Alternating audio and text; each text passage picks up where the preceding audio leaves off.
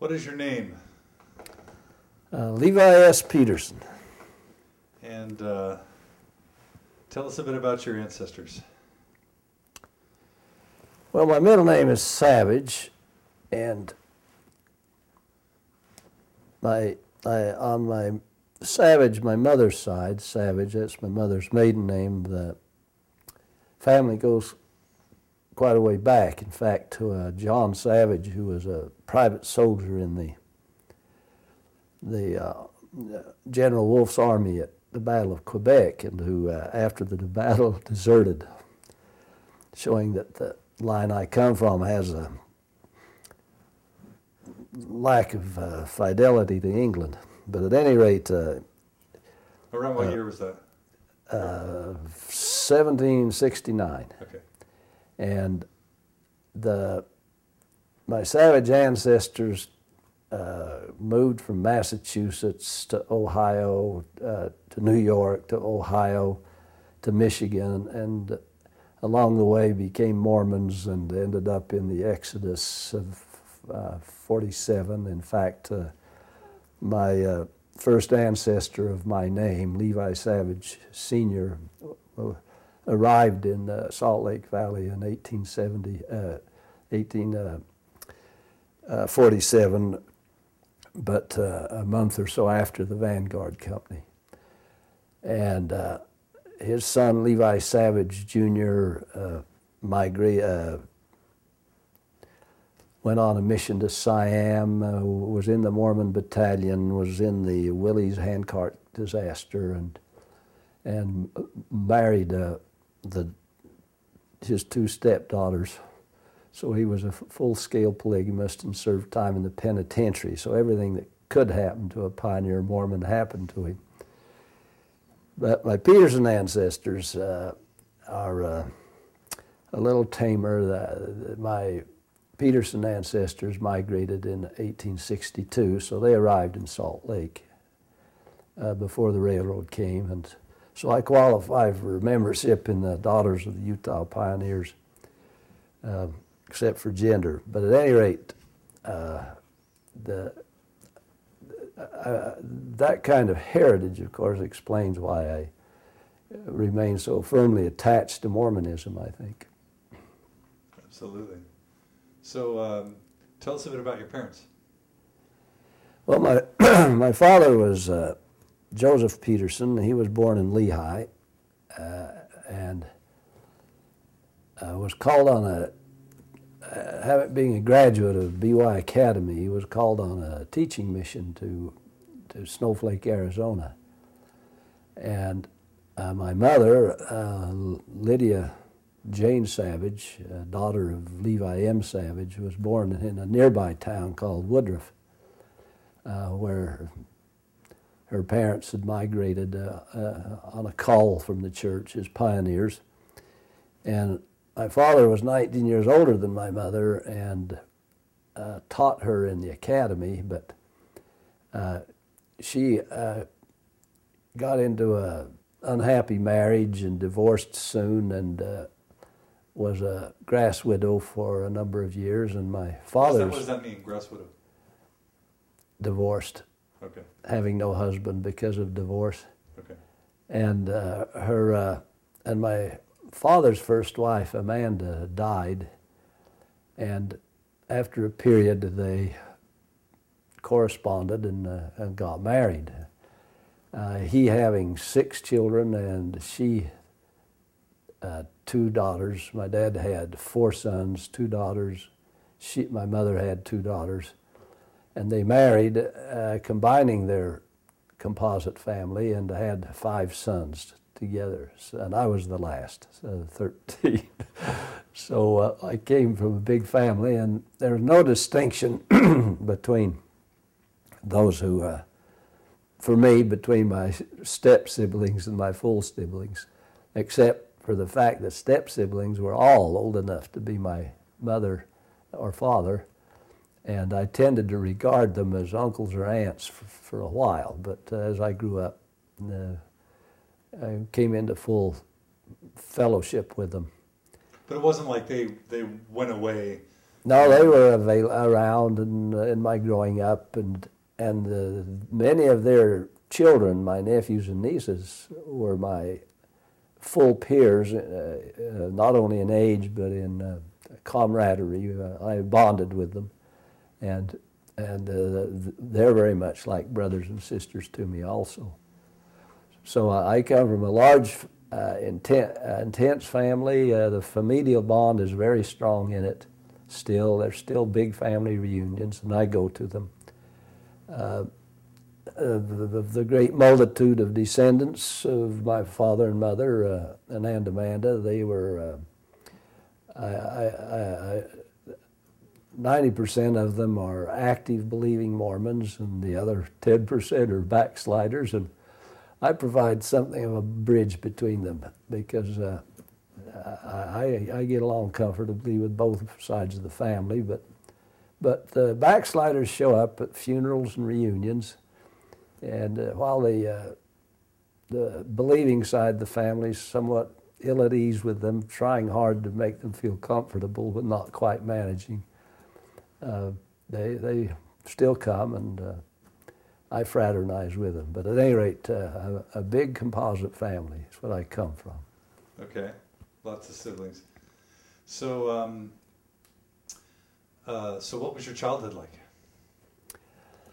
Well, I was raised in fairly primitive conditions without realizing it, because Snowflake, Arizona in the 1930s, I was born in 1933, in the middle of the Depression. My father had a salary because of his teaching at the high school, and we had something of a little farm, and everybody else in town was equally poor, so I didn't grow up with a sense of poverty, but Snowflake had a population of perhaps only 900 people, and it was, I suppose, one of the largest towns in northern Arizona. There were 2 or 3 others on the railroad bigger, but it was range country and very little water, and Snowflake was on a creek that ran year-round, and that's why it was there.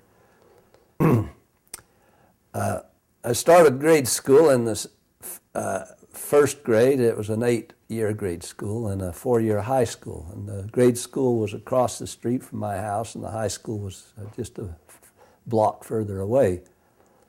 I felt comfortably a part of not only my family but the town. And I remark in my autobiography on how Snowflake had fostered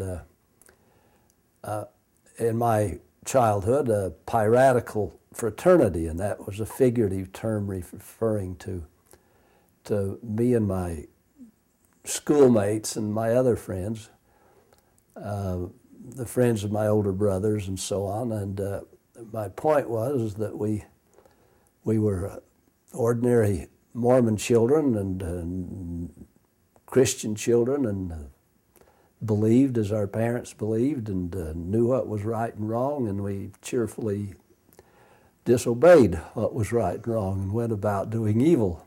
Do you have any stories of a thing or two that might... Well, when coming home from a movie, urinate in the dust, write our names in the dust at night. There was a town movie because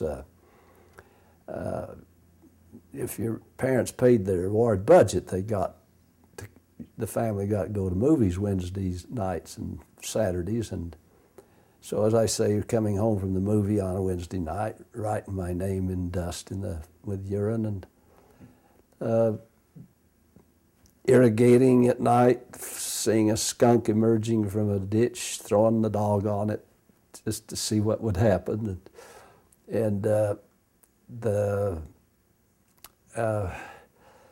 One time my friends and I were, 2 friends and I were loitering in our cow shed after a sacrament meeting on a Sunday afternoon, and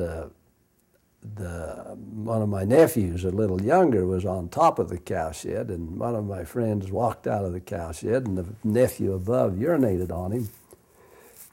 and the friend had a magical power. He could hold his foreskin tight and build up urinary pressure and eject a trajectory of urine, I suppose, 15 feet. He did that often coming home from movies and so on, but this time he decided to punish my nephew, who simply stood on the roof of the shed with his arms akimbo, jeering at him. And so my friend ginned up his shotgun and fired, and at that point I peered around the corner of the shed with my eye and splat, it hit me squarely in the eye. Anyway, sorry about that. That's what I meant, kind of an evil childhood. That kind of incident was more or less commonplace, and that nephew, incidentally, is a very pious man, and he won't own up to that ever having happened, but it did.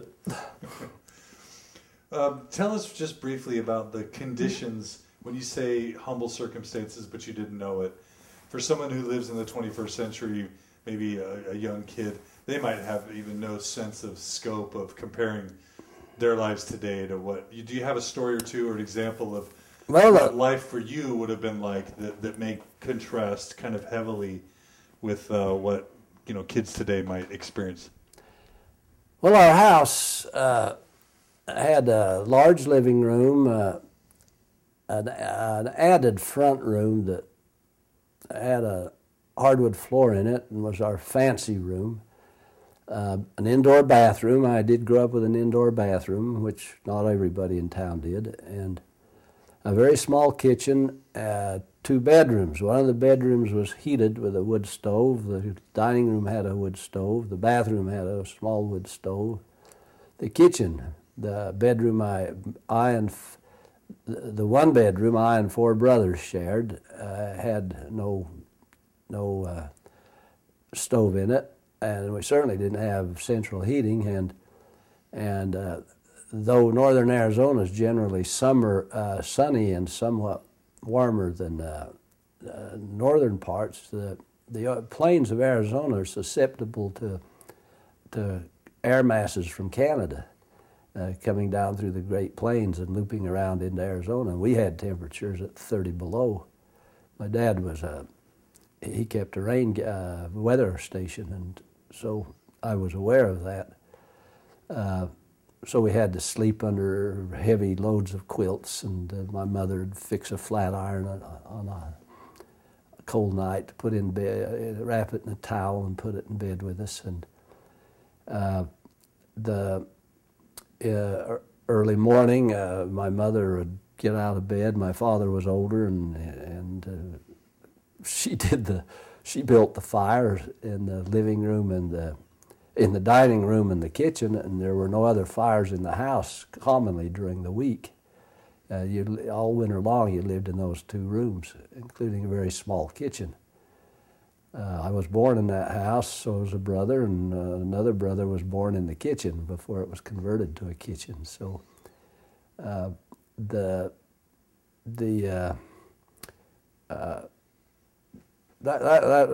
guess that's self-sufficient. And what about like farm labor, manual labor?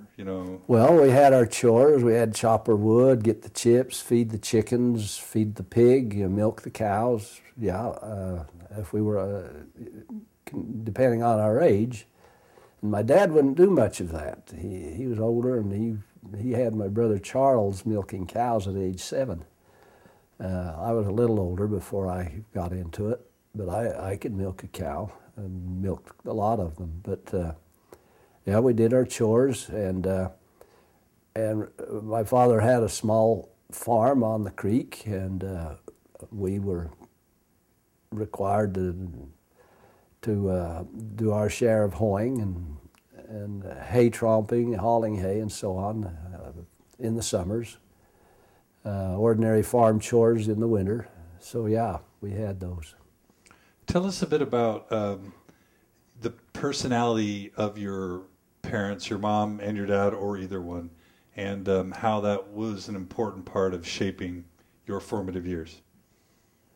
Well, my father was I think a very intelligent man who I think toyed with getting an advanced degree in anthropology, and in fact he moved his first family when he was married to his first wife to the University of California at Berkeley to pursue a degree in anthropology, but he left and came back to Arizona and hired on permanently there at the high school after a year and a half because he said from ill health, but he also, I think, was fleeing from disbelief. I think he was maybe in the LDS Church and Christianity. I think perhaps my father was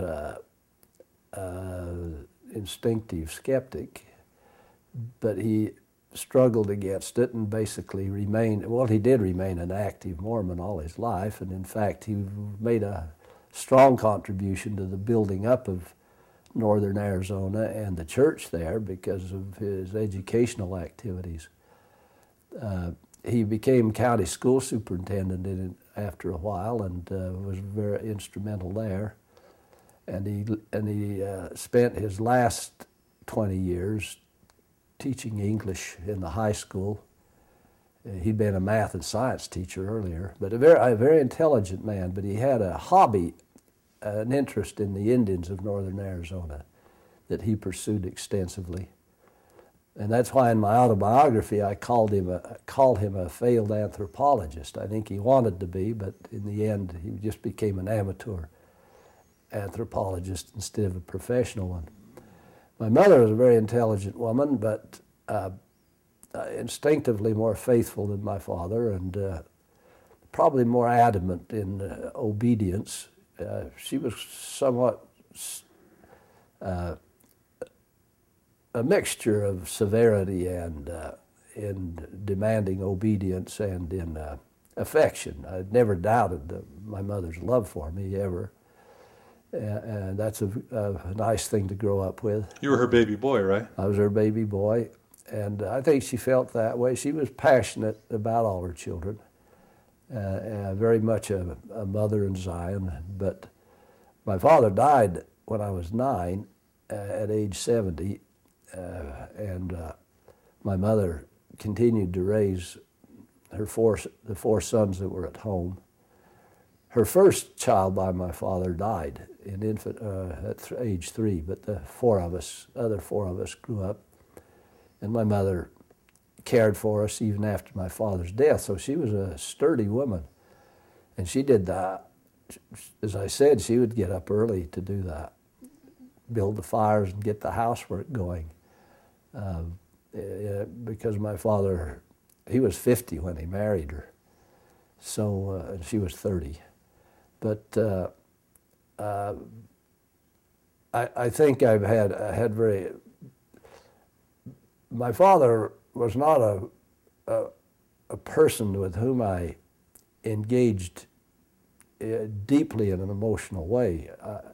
He loved me and I loved him, and he was a model for me. But my mother was much more influential on my character, and for, I suppose, in the eyes of some people, both good and bad, in that I think my conflict with Mormonism has a lot to do with the conflict with her. So give us some examples, some stories maybe on both sides of that equation that might illustrate that tension.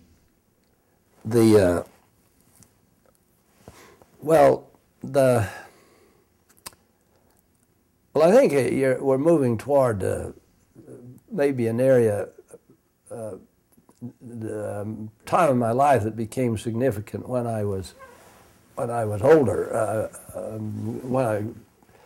Till I left for college, I don't think I was. I was an obedient Mormon, and I considered myself a happy young Mormon, and I still think I was. But when I went off to college and was at the point of trying to shift out of a adolescent mentality into an adult mentality at age 18, I suppose I started on the road then toward disbelief and revolt against my religion. You know, in the introduction, opening to my autobiography, I speak of my vexed and vexing relationship with Mormonism, and it has seemed that way to me ever since my early college years. That's when it began. Was there a stage of just pure belief and devotion and dogmatic zealotry on your part? Yes, indeed. In fact, I recall my very first religion class at BYU, Book of Mormon. I was not even 18 yet. The professor bore his testimony, and I had a distinct sensation of doubt, which frightened me. And other circumstances were involved that I narrate in my autobiography, but I immediately began searching for a testimony of my own. And I was on a 3-year track. My 3 years of college before I went on my mission, I was in an intense quest for my own testimony. I ended that era by going on the mission and then shortly deciding I not only didn't have a testimony, I didn't believe anymore, which made my mission complicated. But my early college years were that period, and I had bouts of disbelief, which I would smother and return to my more tranquil believing state. And I was a very zealous and scrupulous keeper of the commandments. And being my mother's son, I would have had to be. I've described myself as a Mormon monk, and there's some validity to that description. I didn't manage to overcome the carnal man in myself too well, because at one point I even got so far into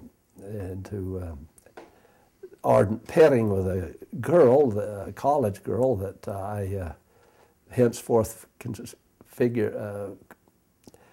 thought of myself as a fornicator. And I even ended up at one point going to my bishop when I got home from my college year in the summer and confessing myself a fornicator. And he handled it well, and thank goodness, and told me not to talk about it, said I was forgiven and not talk about it with anybody else. And but in reflecting back on that, I attribute quite a bit of zealotry to myself to have induced me to do that kind of a thing that I certainly didn't want to do. I paid my tithing on the pittance of money I earned, and I fasted scrupulously, and I prayed night and morning, and I did what you're supposed to do, you see. But in later years, in delving into introspectively into my mind, I could see that a lot of what was going on was struggling between being like my mother and not being like her. So talk about, can you tell a story or two about what that would illustrate what she was like that then made you drive towards trying in some ways to be like her and not like her? Just give us a sense for who she was and how she lived that would be, I don't know about colorful, but illustrative of what later led to tension. When I was a little boy, one day for play, I broke a slice of bread on a plate, took it into the living room where she was polishing the wax floor and offered her, like a deacon, a plate of the broken bread. Her face was horror-stricken, and she gasped, "You must never, ever play like you're doing the sacrament." And I could see from her face and her tone of voice that the big guy upstairs was a mean one. You had to approach him with caution. And later on, I would say, in my fiction, I sought to evaluate the costs of Christian belief. One of the costs, at least in my mother's life, was, and I think numerous other Mormons, is that God dispenses His blessings at the high price of a very scrupulous and strict and uncomfortable obedience. And what might I mean by uncomfortable? In her old age, when my mother stayed with Althea and me, 6 weeks or 2 months of the year, in the spring usually, she was deaf somewhat and a little senile, not too bad, but her day-long entertainment or distraction was crocheting Afghans. And she'd do them over and over and over and give them all over the place. And everybody she was staying with, all my brothers and sisters and I, we would make sure she had her yarn, and because it was a pleasure she loved, and it made her day tolerable. Well, Sundays, however, she wouldn't do her crocheting, and they were hellish. This I can tell you because she would stamp around the house. I'd take her to church, and that helped, and she might write a letter, and she'd read some scriptures, but then she'd simply sigh and move about angrily, and I'd say, "I don't think Heavenly Father would mind if an elderly woman did a little crocheting on the Sabbath," but no way. It was not. It was her work. You weren't to work on Sunday, and that was her work. Now that's the kind of woman we're dealing with. That the costs of God's protection and benefits were high. That was my observation. And so you in your own self felt split between trying to honor that and trying to say this discomfort maybe isn't worth it, or can't be what a God that I want to sign up to would require. Over the long haul, I decided I'm not a near religious man, but I do not believe in that kind of a God, and I won't. And I'm told by my Mormon confreres, well, we don't. We believe in a benign, easygoing God. And I say that is not what I'm intuiting when I go over to my gospel doctrine class. That's not what I'm intuiting. I'm feeling a lot of vibes that say you got to keep your eye on the big guy, because you got to be obedient, and obedient to a long list of things that a lot of people would think were not very important. Obedience for their own sake, for its own sake. So